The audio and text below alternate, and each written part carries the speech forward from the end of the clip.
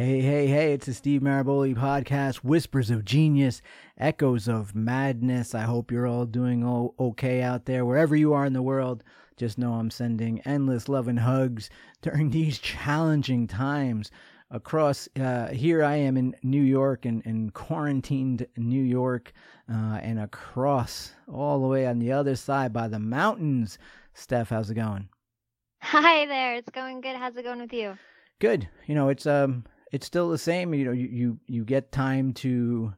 I get I get a lot of alone time, and I get to not only make some new behaviors, but also address some old ones. Like everybody else. You find ways. You watch every show you've ever want to watch. You listen to every podcast. You find ways to entertain yourself and get some stuff done. Never getting as much done as you think you're going to, but trying to stay sane. There's some like mental health stuff that comes with it too, where you have to stay sane, especially here in New York, where we're not allowed out. Oh wow, yeah. Yeah, they just the fines I think are about $1,000 if you're not socially distancing outside. So it's What? yeah. So they really want people to stay home. The first responding medical health professionals, they're out there, they're at work, so that we stay home. So it keeps everything going. Unfortunately, we were fortunate in the beginning because we had really crappy, cold, wet weather. But the weather started to warm up, and springtime in New York is beautiful, and so many parks in New York, Brooklyn, the boroughs, Queens, Long Island, so many beautiful places for you to go. Beaches, don't forget, we're surrounded by water. So as soon as the nice days come, people are cooped up and they want to get out, and they feel fine, so they go outside, and that's the problem. So now they're resorting to hitting you with $1,000 fine. So I'm trying to stay safe. I know that in my mind that in my mind I still have that kind of idea that I won't get it, that I'm more likely to pass it along. I don't really get sick that often, so I feel like I'm more of a someone who carries it, a carrier who gives it to others. So I'm trying to keep to myself, and the first couple of weeks were a battle as far as staying on diet without having the exercise routine that I had. I didn't come to realize that it was also like a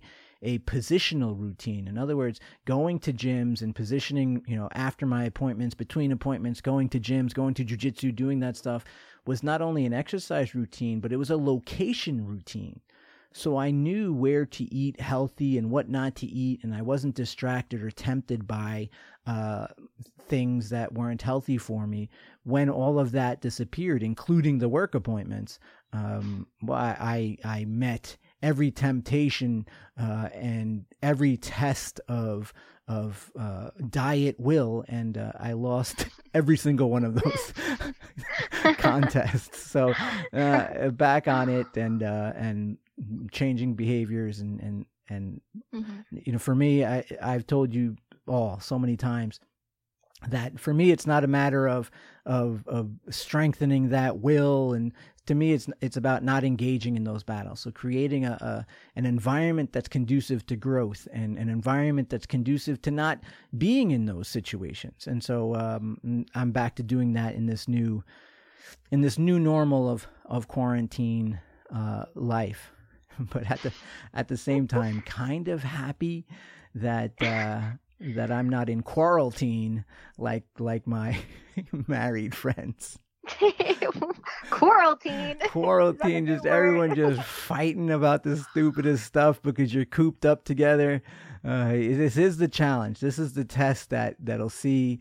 We have endless love quotes and relationship quotes where we talk about the longevity of a relationship really not dependent on much as love as it is on friendship, and that's being put to the test for those people out there in quarantine, because they know they love each other. That's not a doubt. That's not in question. What they didn't maybe even think about before until spending a few weeks together is, do we like each other? And that's huge. You definitely want to fall in before you fall in love, and if those things aren't working together, then the longevity's in question. And if they are working together, then that's endless love is fueled by endless friendship. So that's what we're seeing. So I'm grateful that I'm not arguing or being argued with on a daily basis, but I am having to adjust my own habits so I can stay healthy and fit for when this does normalize a little bit, and I can go back to being me with a sane mind and not feeling like, oh man, now I have to undo all this physical damage I've done to myself. I don't want to be in that position again. I've worked way too hard to get where I am to throw it all away for something like this. So that's what I'm up to. Do you guys have a strict lockdown in Utah? I don't know. All right, so I'm not sure. I haven't been in Utah long, and I've just kind of been hunkering down just in case. So I'm not sure what the rest of Utah's doing. For myself, I've been staying at home, so I'm not sure what their laws are right now.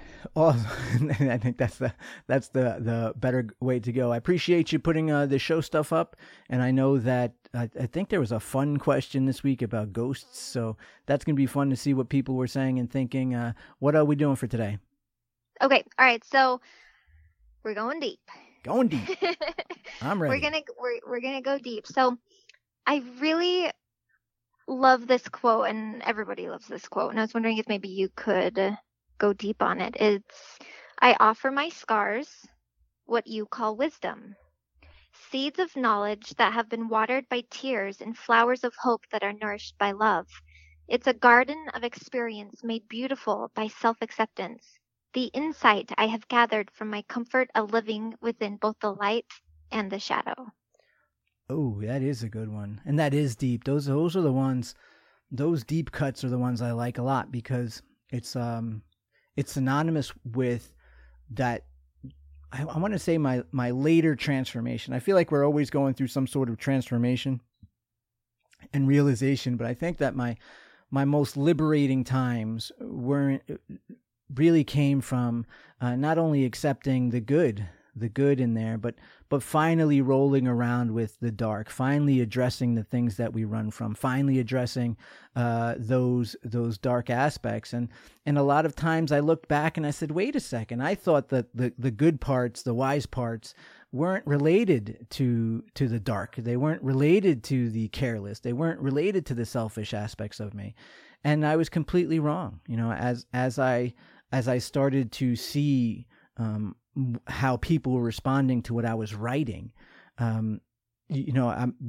Most of my audience knows me as a writer because they see as I write it, but I consider myself an experiencer. Like, I experience it, and then I lay it down on paper, and sometimes bleed on paper for all of you to experience it with me, or experience it as I experienced it. And so I started seeing that, and I found it so interesting where the people were, the comments that they were writing about, thank you for this wisdom. I needed this. I never looked at it that way. Wow, this is so helpful. Those type of messages, we get thousands and thousands of.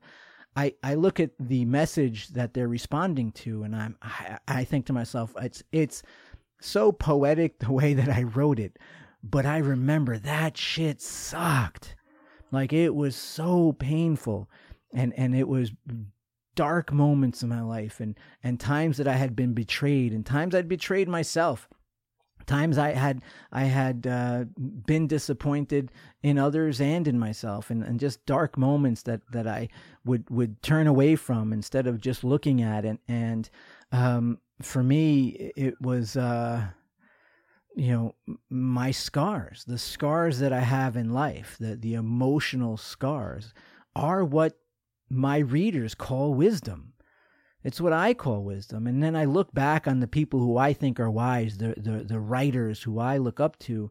And now when I read their works, the same passages that inspired me and empowered me, they still do, but I have a deeper appreciation for the pain that probably led to those words, the events that probably led to those words. So yeah, the seeds of knowledge they have been watered by tears. And yes, it's an experience. It's a garden of experience, a garden of flowers that have been nourished by love. And sometimes it's self-love, and sometimes I've needed other people to pick me up, and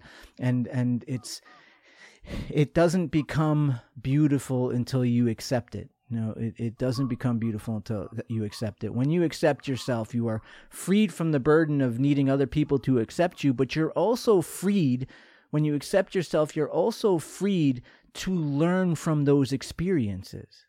So when you're denying it, oh man, I can't believe I did that, turns into, let me just never think about the fact that I did that or went through that. When you deny it, you also close the door to gaining anything from it.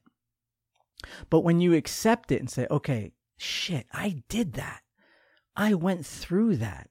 I made this good choice or this bad choice, or I behaved in this embarrassing way, or in this poisonous way, or in this, whatever it is. By accepting that you did it, you don't have to think that you were right. You don't have to change it in that way, but accept that you did it opens the door to be able to learn from it. Why did I do that? Why did I allow myself to be in that position? Why did I sell myself short? What caused me to behave this way? And it's only by that self-acceptance that you can gain some sort of perspective and healing from it. And when it starts healing, it stops being raw and it starts healing, and usually heals with a scar, right? The deep ones don't just heal and disappear. The deep ones are scars. And so you experience that, you allow yourself to the pain of walking through it, but in doing that, it starts healing, and that scar becomes wisdom. When I was just talking about diet at the open of the show, and I was being light about it, but I was saying, I went through too much to throw it all away like that. I threw that as like a passing statement, but what you actually heard was a wisdom scar. And what's behind that, Steph, is the amount of times I did something really, really good in my life and threw it away for some bullshit few minutes of satisfaction. Yeah.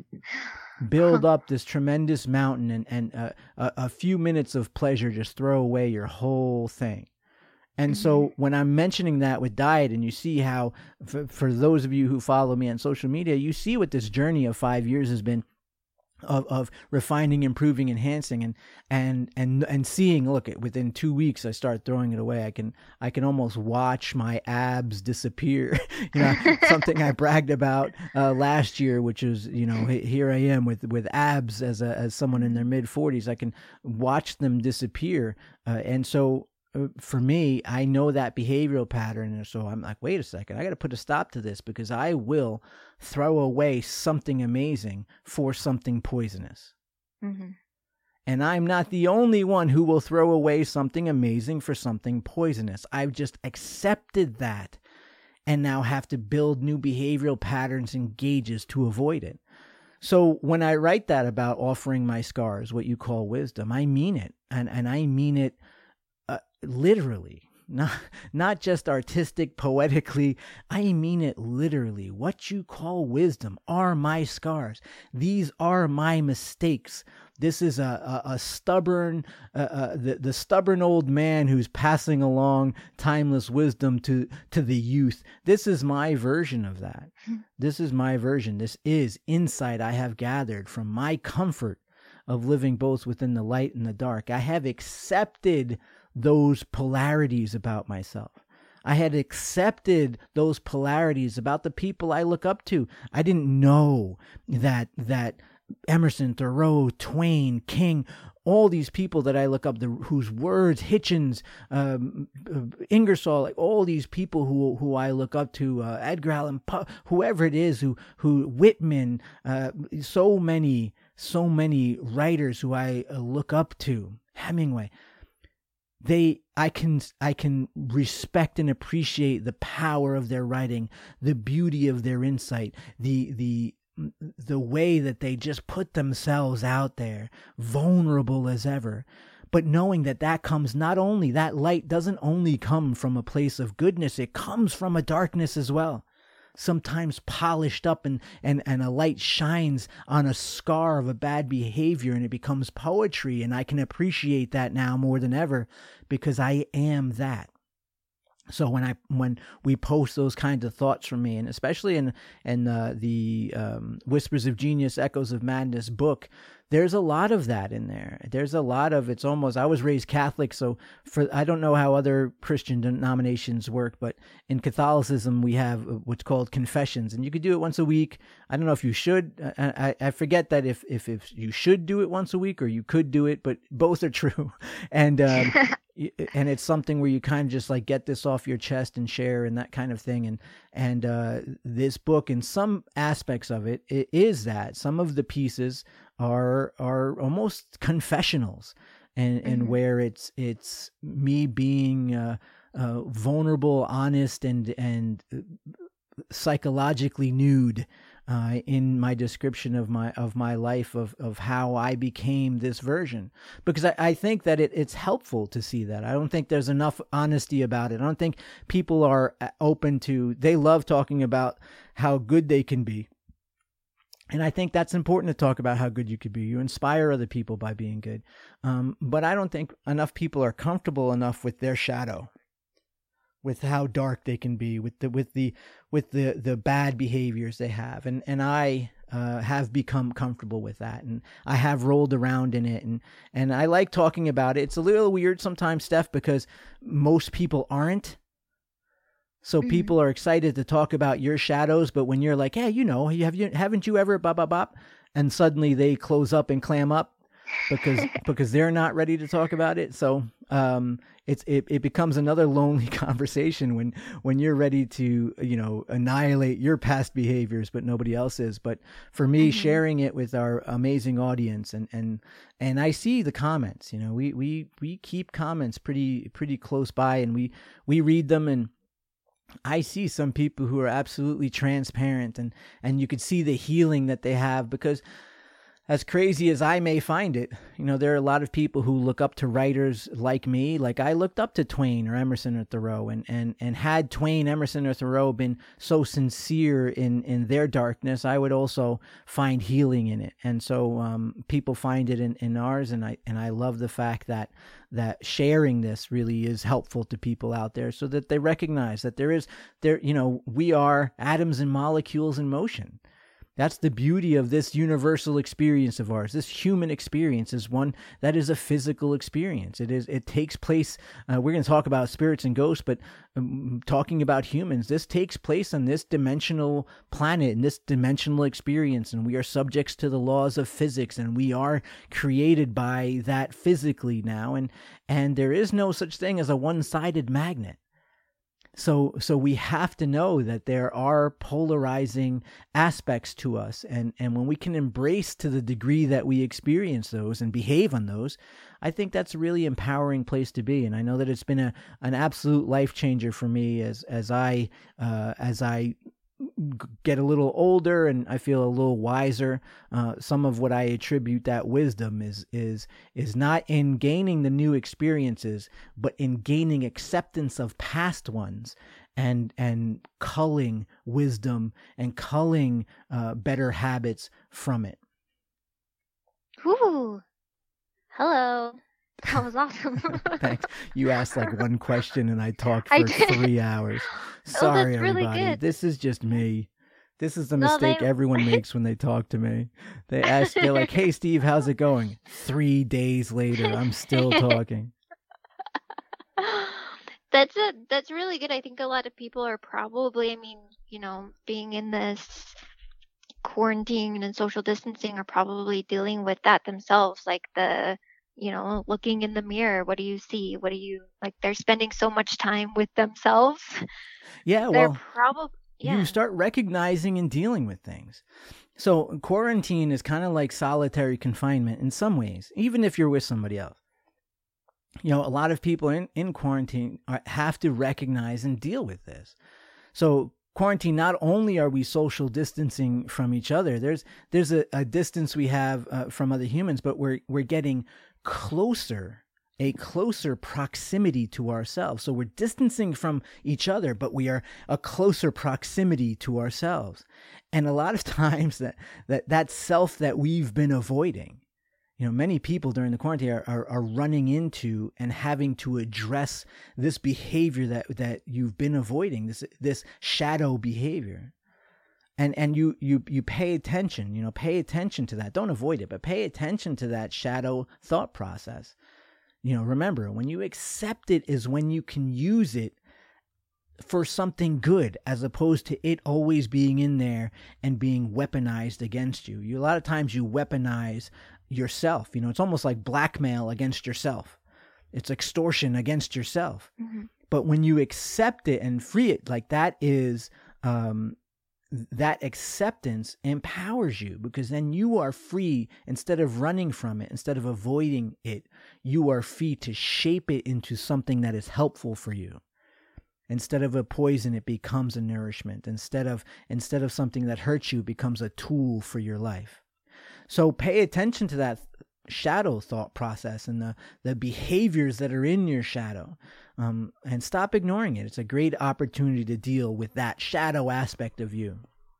And also remember something about shadows that I learned only in dealing with them and not avoiding them, is that there's something interesting about shadows. You always say, like, the brighter the light, the darker the shadow, and which is why the people who have really shaped and changed the world artistically through different means of leadership and loving and philanthropy, the brighter the light, the darker the shadow. When you look into these people's lives, the other aspect is pretty dark. But that's, again, a subject to the laws of physics. Yes, the brighter the light, the darker the shadow. But that means that that's always true. So if you flip it, when you're dealing with your own shadow, don't get sad about it. Don't get sad that it's there. When you're dealing with your own shadow, recognize that by law, the shadow is proof that on the opposite side, there's a light. A shadow is proof that there is a light source.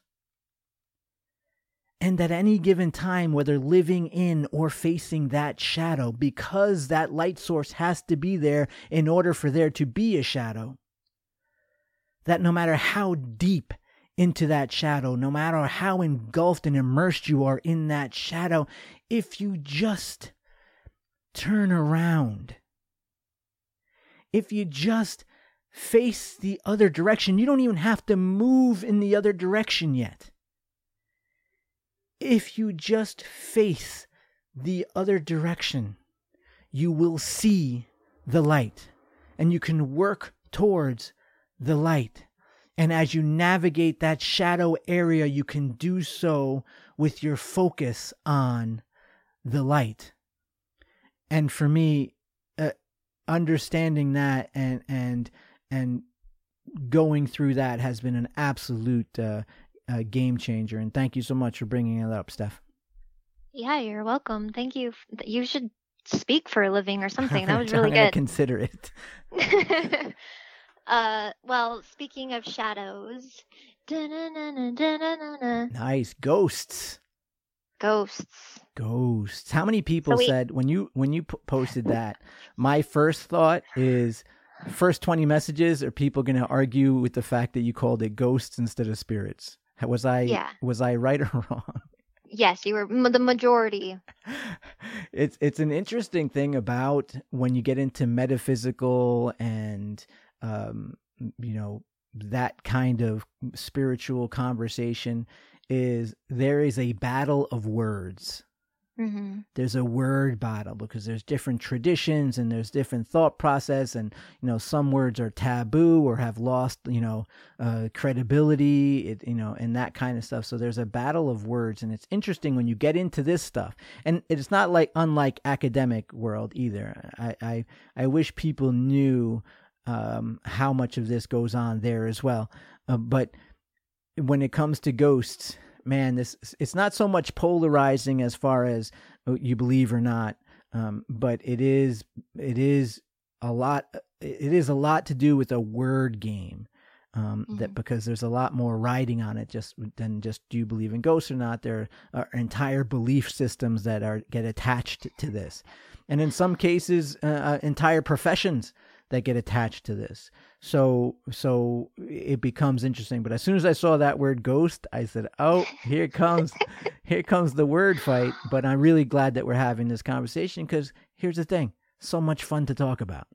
So much fun. And people wrote a lot of like stories about their ghosts experiences. And dude, I have like so many of them. Huh? Yes, I have so many awesome ghost stories. But where I drive people crazy is that I believe in the experience that I have. Like I know the experience I had. Mm-hmm. But to me, that does not mean that what I think I experienced is what I experienced. Okay. Yeah. So that drives people crazy. You believe in the ghost experience, but not in an actual person coming to haunt you. You believe I won't say something that happened. I believe that something happened that made me feel that way. I felt the presence. Mm-hmm. I saw something move. Dude, I've seen shit move. Like, so what? I have some. It's not like, oh, I felt the presence. No, I saw shit. I feel like I grew up in a haunted ass house. And so that sounds crazy for someone who doesn't necessarily believe in ghosts. Mm-hmm. But it's not that easy for me in saying. So what I believe as far as in ghosts, I'll get into mine a little bit, which you'll understand why what I'm saying, even though it drives a lot of people crazy, why it makes sense. What were some people saying? Was it about ghost stories and hauntings and that kind of stuff? Yeah, there were a lot of people just talking about their stories. A lot of people saying ghosts no, angels yes. A lot of people saying angels and demons. A lot of people saying yes, I believe in the Holy Ghost. Oh, so you get some spirituality, some religion. Yeah. And I saved a couple. Erica on, I think it was Instagram. Erica on Instagram. She says, well, what we call ghosts are just people having a hard time accepting they've passed over from the earthly plane and crossing over to the spirit world. They are stuck here and need help transitioning. Boom. So, was that Erica K? Erica Corman, yeah, I think her handle so was. I know Erica. Erica's she's really cool. But yeah, so that's a perspective that I don't hold. Mm-hmm. But I have friends who hold. Yeah. You know, and Erica's one of them. Erica's one of them. I've had an opportunity to sit with Erica. She's really smart, really down to earth, really into this for sure, and quite adept at it. And I can't negate it. I believe in the experience of that. But like, you know, and here's something funny real quick, and I'll get back to that. So one of my buddies, John Edward, famous international psychic. Now, for me, he's just my friend John, just like I'm his friend Steve. I don't really ever talk to him about his work. He doesn't ever talk to me about my work. We've done, shows together, and we start talking about this stuff when the cameras go on, and we stop talking about it when the cameras go off. The rest, we're talking about business, about life. We, personable guy, really lucky to be friends with another down-to-earth Long Islander like that. We have a lot of the same kind of social philosophies, those introvert philosophies that you get. So people, him and Kat, his cousin Kat, who's also the co-host, another hilarious, great, these are good people. And they gave me a sweatshirt last time I was on. Their community is called the Evolve Community. Shout out to the Evolve Community. Amazing people. And so they gave me a sweatshirt, And I wore the sweatshirt super cozy. I posted it. I tagged him in it. Him and Kat, thanks so much for the sweatshirt.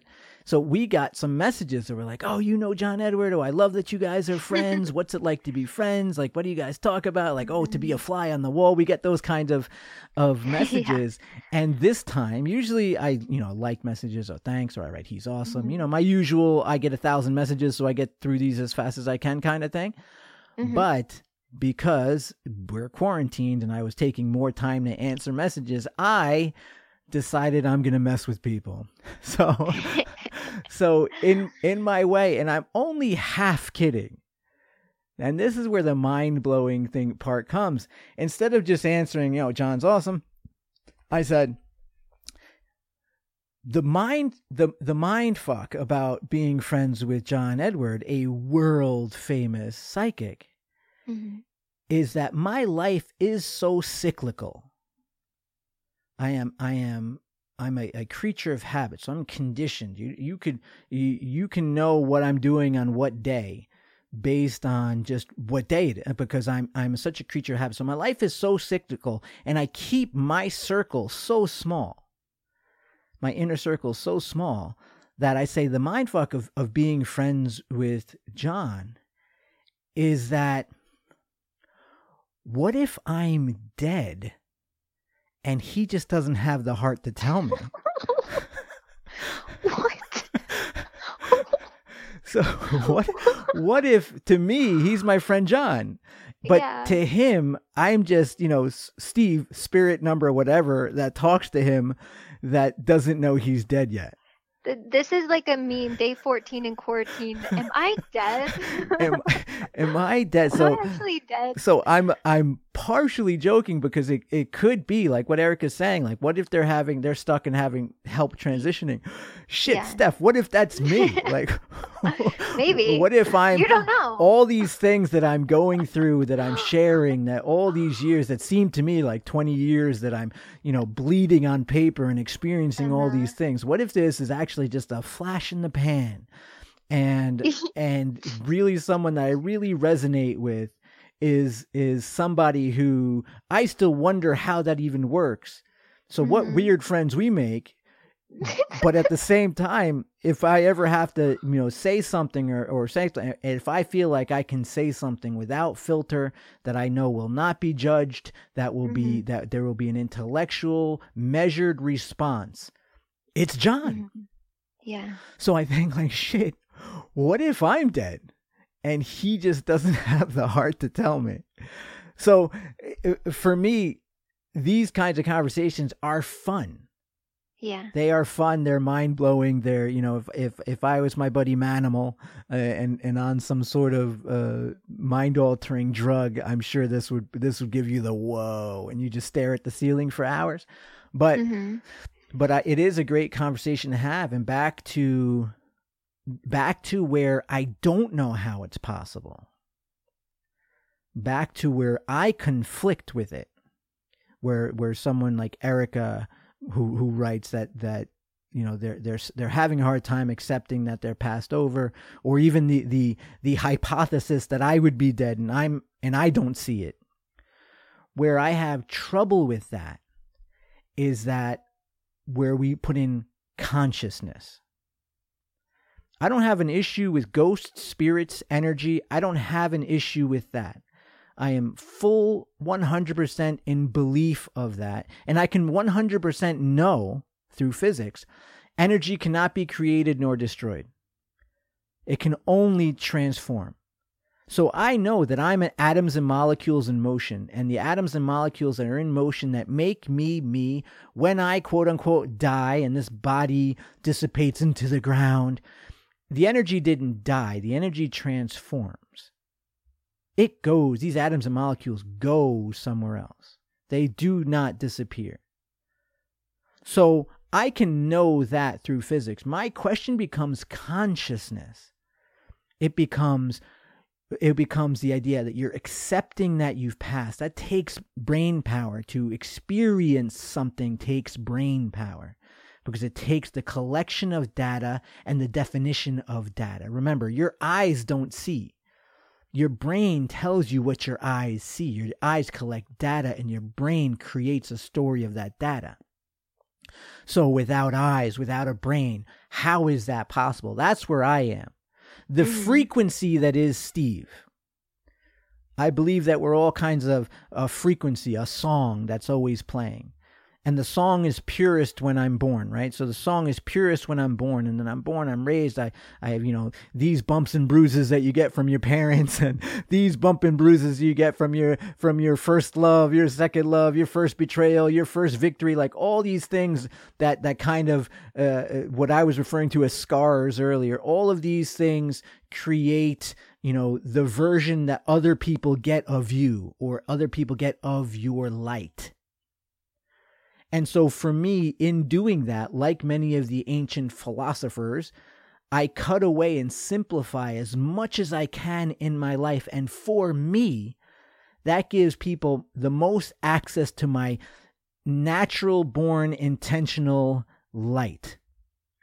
Right? So for me, that's how that works.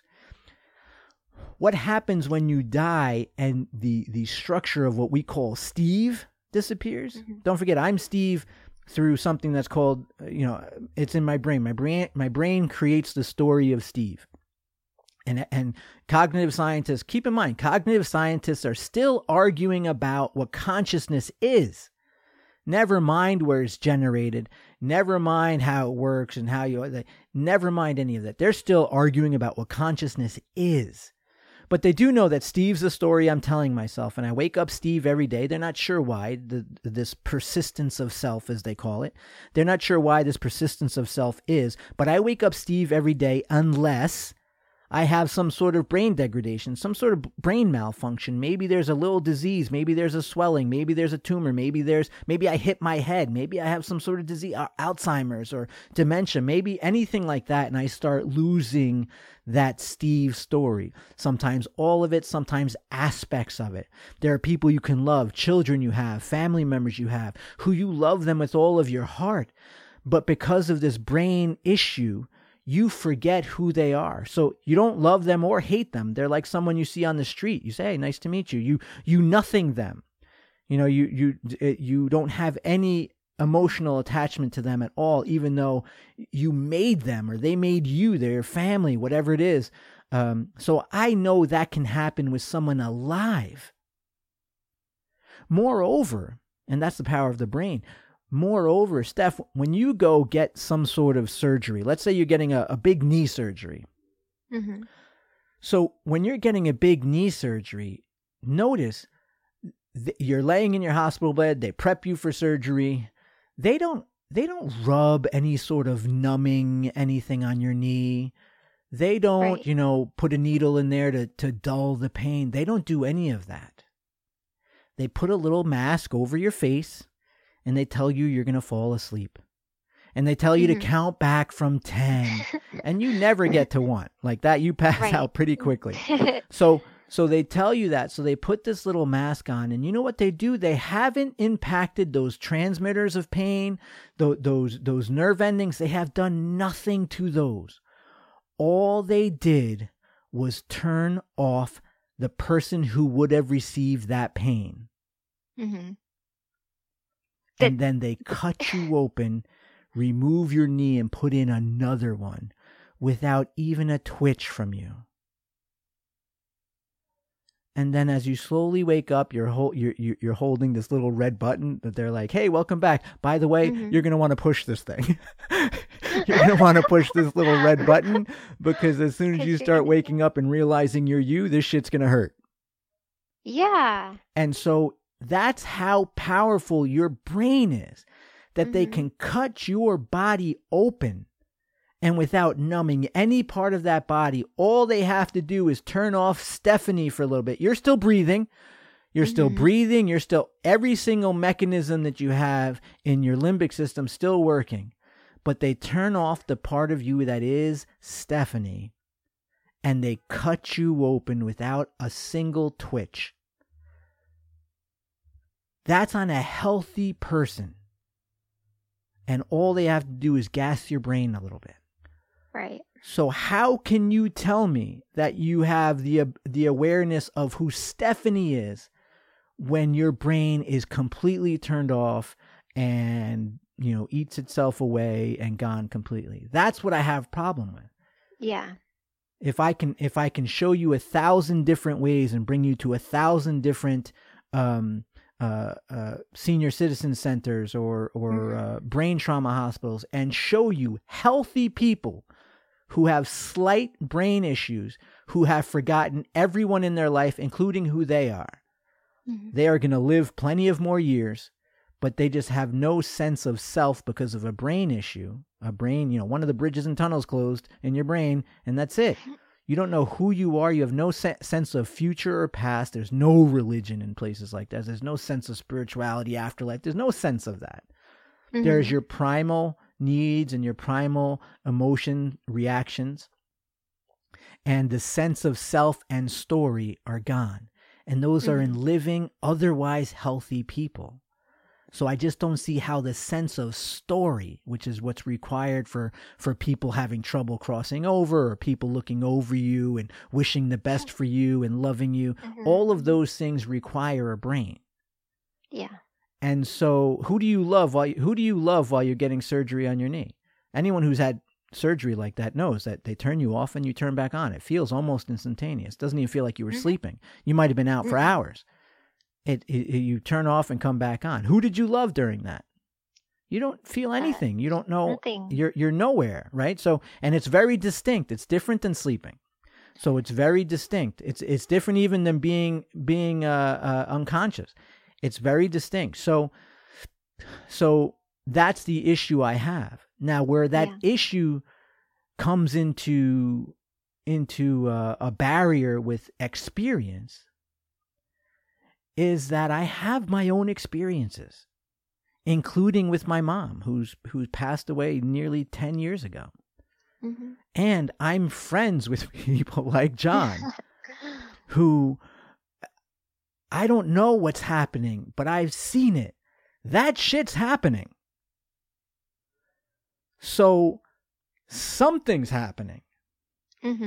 I don't know what it is. But I don't think... Or it's not that I don't think, I don't see how it could be what we think it is. Yeah. And so for me, where I've kind of landed on this is that we all are that frequency, that song, let's say. Instead of saying a light, let's say it's a song. And I'm a song. So me, am a certain song that's playing. And the song has some sort of wisdom, some sort of whatever, and I try to get out of my own way. When I say I bleed on paper, I'm trying to be as transparent as possible for me to relay what song is coming through me onto that paper so that you can read it. And I feel this because, Stephanie, you've known me long enough and worked with me long enough that you know that there are times that I feel something and I express it sometimes through words, but to get it on there, it took literal tears sometimes and all this stuff. And when I settle on it and I send it to you and you ask, like, is this done? I say it's as close to what I was actually feeling as words can get it. It's not quite there, but it's as close as words can get it. And you've heard me say that. So there's an experiential limitation that comes with just being that pure song. So I think that when I die, all the bullshit that was Steve, all the limitations that was Steve, go away. And now just that song is playing over and over again. And there are people, not as many as they claim they are, but there are people who are kind of like those old illegal cable boxes, and they pick up frequencies of shit they're not supposed to be picking up. You know what I mean? And there are people that what is that song? Well, that's a song that used to be called Steve Maraboli. And they pick that up and they're able to translate that song to the best of their ability with their own bullshit. Yeah.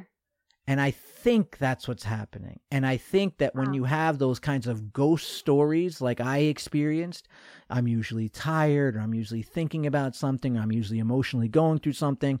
All of the veils of my bullshit are kind of lifted, and I'm kind of raw, and then I feel, sense, see something. Mm-hmm. And we've proven in times of desperate humanity, when you're thirsty enough, the whole idea of a mirage, right? You're thirsty enough that you see a pool of water. Like, you see it. It's there. Yeah, you see it. Yeah. It's there.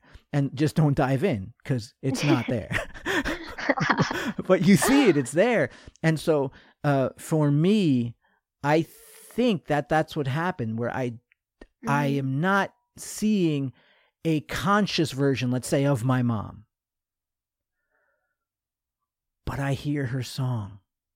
And I hear how her song would sound in my current situation. And because I hear her song and I feel what it would sound like in my current situation, I feel as though she's there. And in that sense, she is. But is she consciously saying, hey, I'm wishing you well, and I'm trying to have a conversation with you, kind of thing? I don't see how that's possible. Now, also keep in mind that I am a human being with every limitation that comes with human beings. So there could be a million ways that shit's possible that we simply don't know as far as science goes. There could be a million ways that that's very possible, and I'm looking at this very small scope and saying, that's why I don't think it works. But small scope's all I have. Yeah. I'll find out when I'm there. In the year in the year 2200, I'll be wherever the hell I was in the year 1800. Yeah. I'll find out where I was when I'm there, I guess. Yeah. And so for me, it's always a great conversation to have. But that's kind of where I am when it comes to ghosts and spirits and stuff. I think that there's something definitely beautiful there, and definitely that we can learn. It's all the most beautiful songs and lights of the universe. All the ones that have ever existed, I think, are here. And some people can hear them, and we can hear them at certain times. I believe that with all of my heart. Where I fall short is when we humanize them. Oh. And we say things like, your mom is watching over you. And it's always said to me in such kindness, and I love everyone who does that, because I know you mean me well, and I know that you believe it. But can I tell you, Steph, I hope that's not true. Oh. Why? You're like, oh. Why? No, I hope it's not true. Because all parents out there, like, you can talk and your kids can see you, right? And here come all the jokes of my kids don't hear me or see me, ignoring me.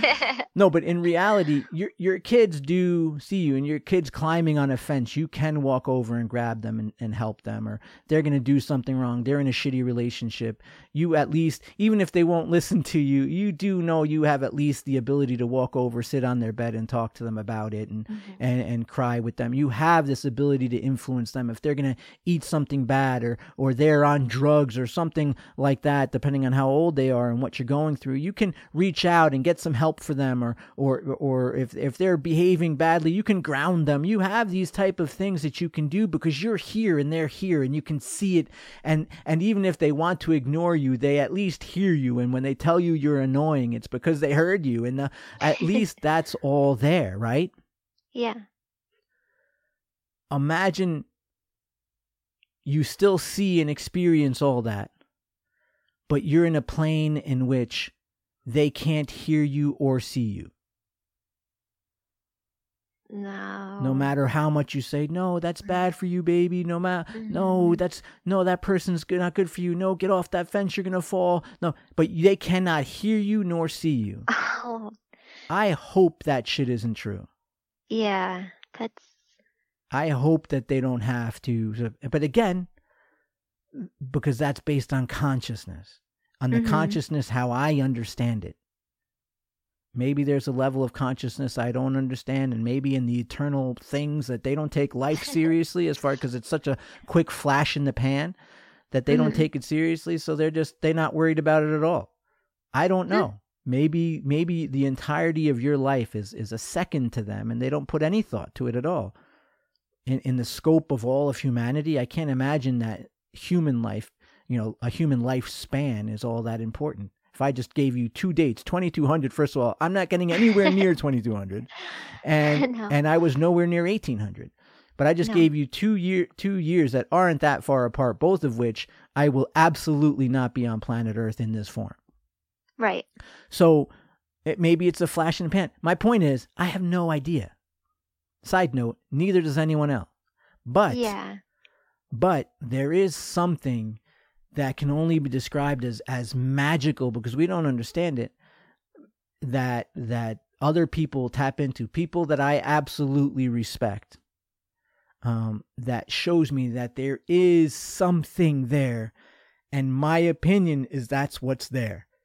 Mm-hmm. That frequency, that song, unencumbered by the heaviness of the human life, the most brilliant, beautiful light there is, unencumbered by our human limitations, including the ones you're hearing I have now. So I love that you asked that question. I love everyone for responding. And if you guys want to have more of these discussions, make sure you message us. You message us, and this show is for you. So you message us, and we'll get it done. Hopefully people are happy with this conversation, and hopefully they want to have some more. I just think it's interesting that there are different types of ghosts. Like, people say there's poltergeists, or there's spirits that can move things, spirits that can't move things, spirits you can see through, spirits that you can't see through. It's just, I feel like there's so many different experiences. Well, because there's different experiences, so it's what you see. Some of my experiences wasn't just things moving. And I didn't see it move. I never saw anything move across a room, but I could swear that I left the shirt hanging one place, and when I went back in the room, it was hanging another place. And I didn't live with anyone, so that shit moved. Mm-hmm. And I'm open to the idea that I thought, but I don't know. But my point is, I don't know. But I do know when I was a kid and growing up in that haunted ass house, I swear, and I wasn't into ghosts. And I know every person who's into ghosts, or every psychic or something listening right now, are going to lose their shit, because this really happened. Because they're going to have an answer for me, and I don't know what the answer is, but I will tell you, this shit happened. I wasn't into ghosts. I wasn't necessarily afraid of ghosts or anything like that. I felt like I grew up in a haunted house, but it didn't scare me. I just knew that certain things were weird in that house. There's a feeling that comes with it. But on one occasion, Steph, I was a kid and I wasn't researching this. I don't know anything. Until I was older, did I not, I think in mentioning it to someone else, I saw that this also happens to other people. But on one occasion, I was laying in bed and I was getting ready to go to sleep. Remember, this is when you're half asleep and the veil is lifting. And I felt like I was being watched. Nothing touched me. I felt like I was being watched. And I opened my eyes and looked up, and I didn't see anyone. I didn't see anything. However, a car drove by, which sometimes would flash a light into my bedroom window. And keep in mind, this had happened every day that I lived there. But on this occasion, just moments after feeling a creepy feeling like I was being watched, I opened my eyes and looked, and there was nothing there. And then a car drove by, and when it put its lights on the window for the brief half a second that it did that, I saw a shadow, darker than a shadow, and it was clear, like a silhouette of a person. But the only way I can describe it was a shadow darker than a shadow, because the light, as it shined, it cast shadows in the room. But this stood out. This was darker than the rest of the shadows, if that makes sense to anyone. And it was a fucking silhouette. Head, shoulders. I couldn't make any facial features or anything like that. But it was a silhouette of head, shoulders, kind of like those silhouettes that you see, like that you shoot at a firing range. Oh, mm-hmm. You know what I'm talking about? Like it's really black and you just see it's the head and the shoulders. Mm-hmm. It was like that, but almost 6 feet tall, let's say. Like it was a person size that. Huh. Yes, and I'm telling you, that shit happened. And it happened in that sequence. Like I woke up because it was like, wait, I feel like I'm being watched. Mm-hmm. And then moments later that happened. So something happened. I'm not arguing that. My argument is that thing conscious? And if it's, as opposed to just a song that's always playing, a frequency that's always on that I happen to tap into because I was half asleep. And if it is conscious, how the hell is that? How is that? And how does that not redefine everything we think of consciousness? And if it redefines everything we think of consciousness, then why can I turn you off and operate on your knee? Mm-hmm. So like that's where I am with that. Mm-hmm. And I go on not afraid of it. I still didn't stayed afraid. And as I get older, the less I am afraid of ghosts. Let me tell you something, Steph. Dude, I've been on this earth for a while, and I've been dealing in business and with people for 2 decades. And I'm not afraid of ghosts, spirits, poltergeist. I'm not afraid of any of that. My life experiences have taught me to be much more afraid of what a human is capable of in broad daylight than what a ghost is capable of at night. Oh my God. But we should keep this conversation going. We're running up on an hour already, so let's... Wow. That's who knew that a ghost conversation would go. But I bet you people are enjoying this. If you're enjoying this, please share this podcast. Tell people about this podcast and share it on your social media. It's the only way we grow. I have never spent not $1 advertising this stuff. I don't believe in that as far as marketing yourself that way. I don't believe in that stuff. Let's just have these conversations. If it does inspire, empower, or entertain or inform you, then share it with your friends. We share so much nonsense. Share something that might empower, inspire somebody, and that's how our show grows. And that's why we're able to reach. We have a very huge following, but we're able to reach millions of people, multiples of our following, because we put out good content. So help people find that content, and know that they can follow our page and they're not going to be bombarded with marketing and selling. All of you out there listening right now have listened to me and read my stuff long enough to know that you'd be hard pressed to see us advertising anything ever. I've been a best-selling author since 1999, and we even rarely talk about our books. You know, when they're starting to come out, and I know it drives you crazy, Stephanie, because you are a marketing genius, and I'm probably the only one of your clients that doesn't want to talk about products. But you see that's where I come from with this, and so we have the book coming out, and then I didn't even want to put out a book now because we have a pandemic and thousands of people dying. I'm not going to be like, hey, and check out my new book. I'm not doing that. I know other people are. Nothing against you. I'm just not doing that. And so it'll come out in July. But for those of you, share, let people know about this podcast, our pages, whatever it is. And we really appreciate that.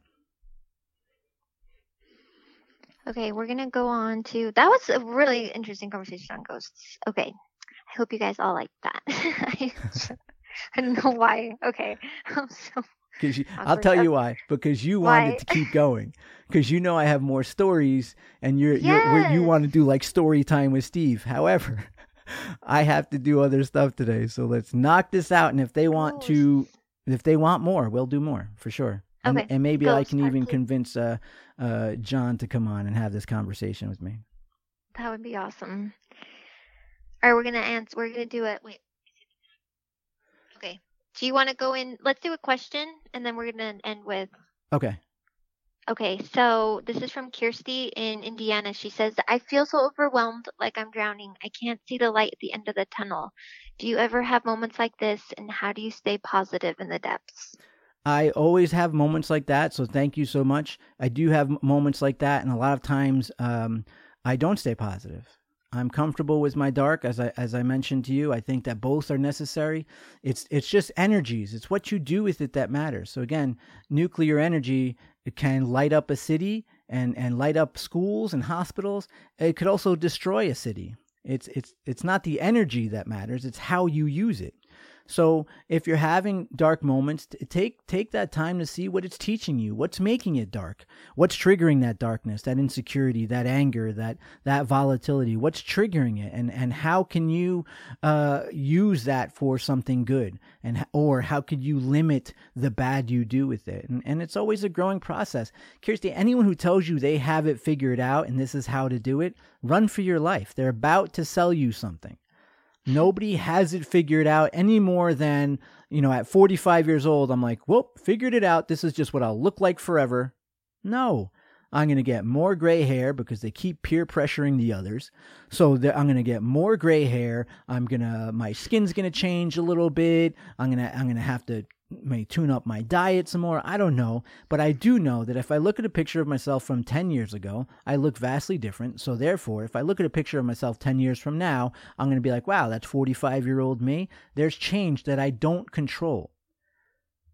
Right? So instead of trying to control change, recognize that we are change. And so let's ride that and embrace the power of that change. So how do I stay positive in darkness? I use the darkness for something positive, for something that I can benefit from. If even just to understand myself, if even myself, I can just say, okay, so I can learn this, and I can be a part of this, and I can take this, the darkness of this, and use it for something in the future, because it's going to come back. Anyone's like, oh, I'm always positive. I always just let go and be fearless and all those type of things. That's a recipe for becoming a sociopath. And so if you're not already a sociopath, you can't become one. So embrace those fears and those glitches and those insecurities. And as you develop the embracing of them and recognizing of them, they will dissipate. They don't always disappear, but they dissipate. And the role they have in your life is minimized because you took control instead of running away, instead of letting it grow wildly. And that's just how that happens. And again, anyone that tells you different, Kirsty, is maybe intentionally or unintentionally misleading you, because the reality of it is that you're in this process always, and you're always going to find some sort of darkness, some sort of dark aspect to you. Remember, the brighter the light, the darker the shadow. So any one of your gurus, any one of the people you look up to, historically even, if they were a super bright light, you may not know it through reporting, but you can be 100% sure there's a shadow that's just as dark as the light is bright. Oh, whoa, I love that last line. Thank you, Kirsty, and big hugs. Big hugs. Big All right. hugs. Let's do story time. Let's do Steve reads. All right, so story time with Steve. Let's what do we have? What do you want to do? Steal Fire from the Gods? That's a little bit of a longer one, but it's a good conversation to have anyway. It is a good conversation. So we're talking about, I'll do Steal Fire from the Gods. So this was a blog post. Maybe the most popular blog post of our 2019 was this post, Steal Fire from the Gods. And you find these blog at stevemaraboli.net, right? So yes. Steal Fire from the Gods was the preface, the foreword of the book Whispers of Genius, Echoes of Madness, which was supposed to come out on my birthday here in April, but is coming out in July because of the global pandemic. Again, I'm not going to be like, hey, buy my book. It's not going to happen. It's just not going to happen. So we pushed it to July, but the foreword of Whispers of Genius, Echoes of Madness is a piece called Steal Fire from the Gods, where we talk about darkness and we talk about past and we talk about wisdom and scars and good decisions, bad decisions. And we're able to see this not because time heals, but because perspective heals. So in Steal Fire from the Gods was my almost like a therapy, counseling, confessional of my early days and my relationship to truth and to gaining employment or to gaining position in even financially. So it was my conversation about this, because so many years of people talking about this and sharing their own journeys and feeling like theirs is different, like theirs is vastly different than what mine would have been. And so I felt that it was important to, and I talked about it, Steph, throughout the years. I had talked about it. I've been pretty open and honest about the brighter the light, the darker the shadow, but I never really went into deep conversation about it like I had been doing last year. Mm-hmm. Last year, I talked about it on several podcasts and so stuff, because I knew that the time was right to just have this conversation. And so Steal Fire from the Gods was the preface of Whispers of Genius, Echoes of Madness. So I'll read that and share that with all of you now. And again, this blog is on stevemaraboli.net. Steal Fire from the Gods. Patterns repeat. I was 22. I was recently honorably discharged from military police veteran who had just completed a decorated enlistment in the United States Air Force. As other veterans can attest, transition into civilian life isn't always smooth. The credentials that validate and advance your military career don't often translate into the real world. It was not uncommon to feel disheartened after sharing all my military achievements and educational courses with a potential employer, only to be asked a simple question, but do you have a college degree? After a few missed and much-needed opportunities, I finally changed my answer. An untruth, a lie, a deception, a misrepresentation. Setting the course for my undying commitment to self-education and excellence for the next 2 decades. Of course. The joke is on me. The problem with a short lie to get into the door is that you have to keep it going as long as you're performing the function you were hired to do. What you short-sightedly see as an embellishment to check a box ends up becoming a permanent part of your resume. There's no turning back. Sometimes fake it till you make it requires more than just doing the actual. I know a lot of mental health professionals who make far less effort to stay abreast of cutting-edge research and findings than I do. Maybe they find security in their license and don't feel the need to advance their knowledge beyond minimum standard. Maybe they aren't nervous like I am to be caught off guard and appear anything but at the very top level of the field.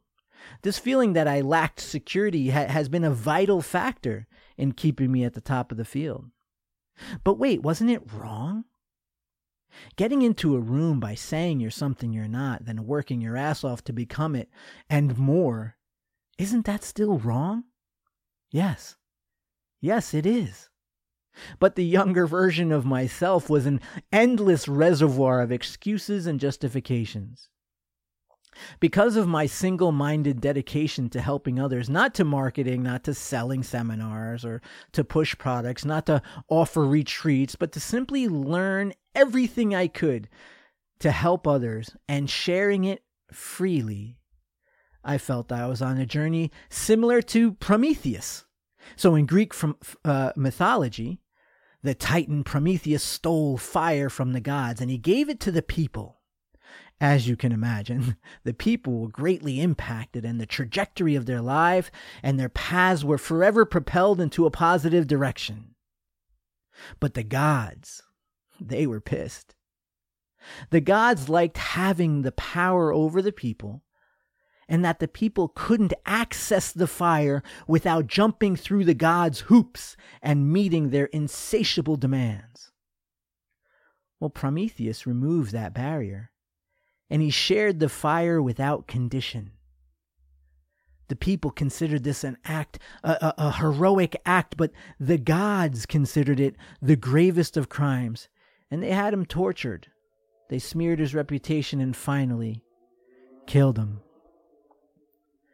It is those of us who have been broken that become experts at mending. Let me in. I just wanted to be in the room with the people. No matter what their profession or education, I felt I had information that I can help them change their lives. I wanted to share all of the things I wish someone had shared with me. I wanted to share all the things I wish someone had told me. I had a universal philosophy and a strategy that over the course of years I had proven incredibly effective in helping people in their lives. Let me in. What happens in Vegas? Every day, countless organizations are having an annual convention, huge rooms filled with people who are waiting to hear a speaker make them laugh and inspire them to think. I just wanted to get in that room. Let me in the room. Let me in the room to reach these people. Let me in the room. Let me give them something they can use in any aspect of their lives. If you had told me I needed to be an astronaut to get in that room, I would have said, of course. And I would have told you how beautiful space was. Let me in that room. Was I acting on an inner calling of God's whisper? Or was I living a delusional echo of self-importance by being so dedicated to a mission and service that nobody even requested? I don't know. But in the scores of the years that have passed, of course, has rocketed out of my mouth, when it shouldn't have, more times than I could possibly count. Looking back, confirmation bias provides a retroactive continuity, hindsight is 20/20, that paints a bumpy road that led to a beautiful current location. I'm able to freely share my story thus far because it worked out. By misrepresenting myself years ago and aggrandizing academic and employment prowess, I forced myself to step up and become even more than what I said. In the end, like Robin Hood, Prometheus was a liar and a thief. On my darkest days, I would see myself as no more than that, and on my lighter days, I would appreciate the incredible impact my actions have had on the lives of so many beautiful strangers. On days I reflect on the length, depth, and breadth of my life's actions, I see the history and possibly the full range of humanity. It's true. I can lie, I can cheat, I can steal, I can hurt, I can betray, I can help, I can empower, I can heal, I can impact, I can love, I can teach.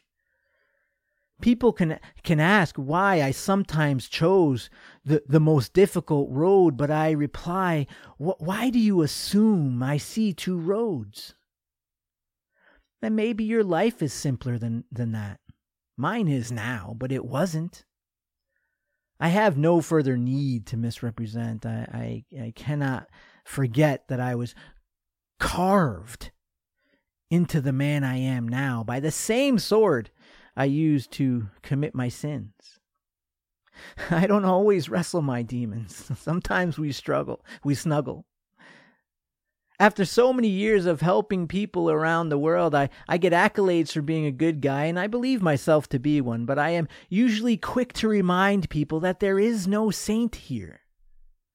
I've attained wisdom from life's experiences, the positive, the negative, the destructive, the nourishing. I have been medicine for some and poison for others. I've learned a lot about heaven from aligning with the angels, and I've learned a lot about hell from acting like a devil. I offer my scars what you call wisdom, seeds of knowledge that have been watered by tears and flowers of hope that are nourished by love. It's a garden. It's a garden of experience made beautiful by self-acceptance, the insights I have gathered from my comfort of living within both the light and the shadow. I know who I am. I am just as comfortable taking a selfie in hell as I am taking one in heaven. But who are you? What would you do to provide for your family? What if you worked a regular job and just made it by each month, but knew you had the knowledge and ability to achieve so much more with just one lie? You can completely give your whole family a better life. Would you do it? I did.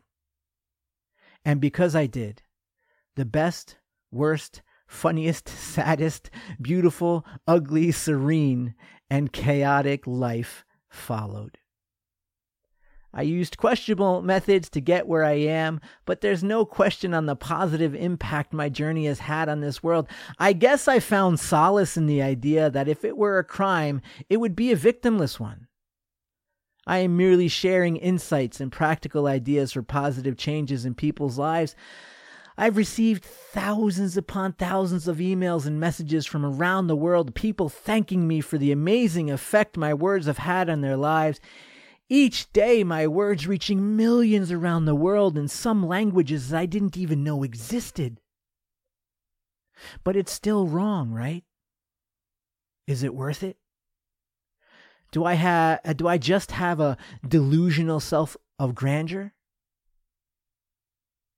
Or did I previously have a delusional sense of insignificance? I don't know. It's been said that the crazy ones are the ones who change the world. It's because time and perspective have a funny way of shaping contemporary madness into visionary genius. For me, it was the right, wrong thing to do. I felt like there were so many organizations claiming to help, but none offering anything that was truly helpful. Most were either complete bullshit or just helping enough to get you to buy their product. Chasing the, of course, has propelled me to the top of two fields. I've become synonymous with leadership in fields which I originally lacked credentials. Schools I once couldn't afford to attend have me speak and teach students seeking those same credentials. There's a small number of academics who will mock and judge me but they also have to keep in mind that they have many colleagues who quote and reference me. In business, I've become the go-to for many top corporations in the world. In behavioral science and psychology, I'm quoted and referenced by all of the top publications and have been a driving influence for the advent of a new field of experiential psychology.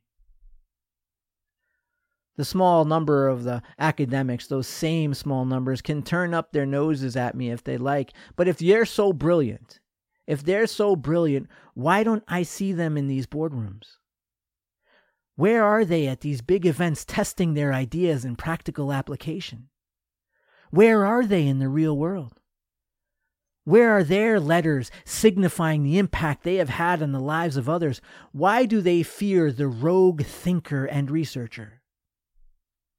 Especially since it's rogue thinking researching that has been the shaper of each field and its advancement.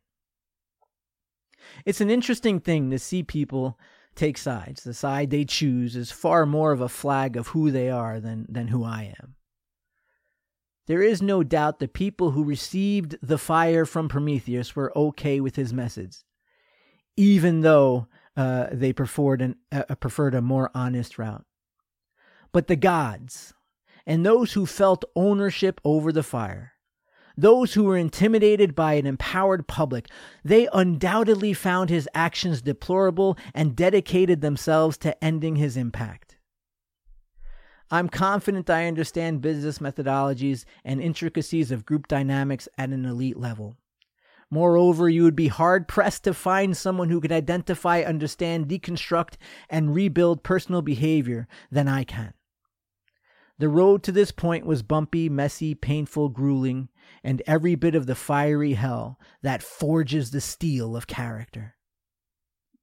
My words are everywhere.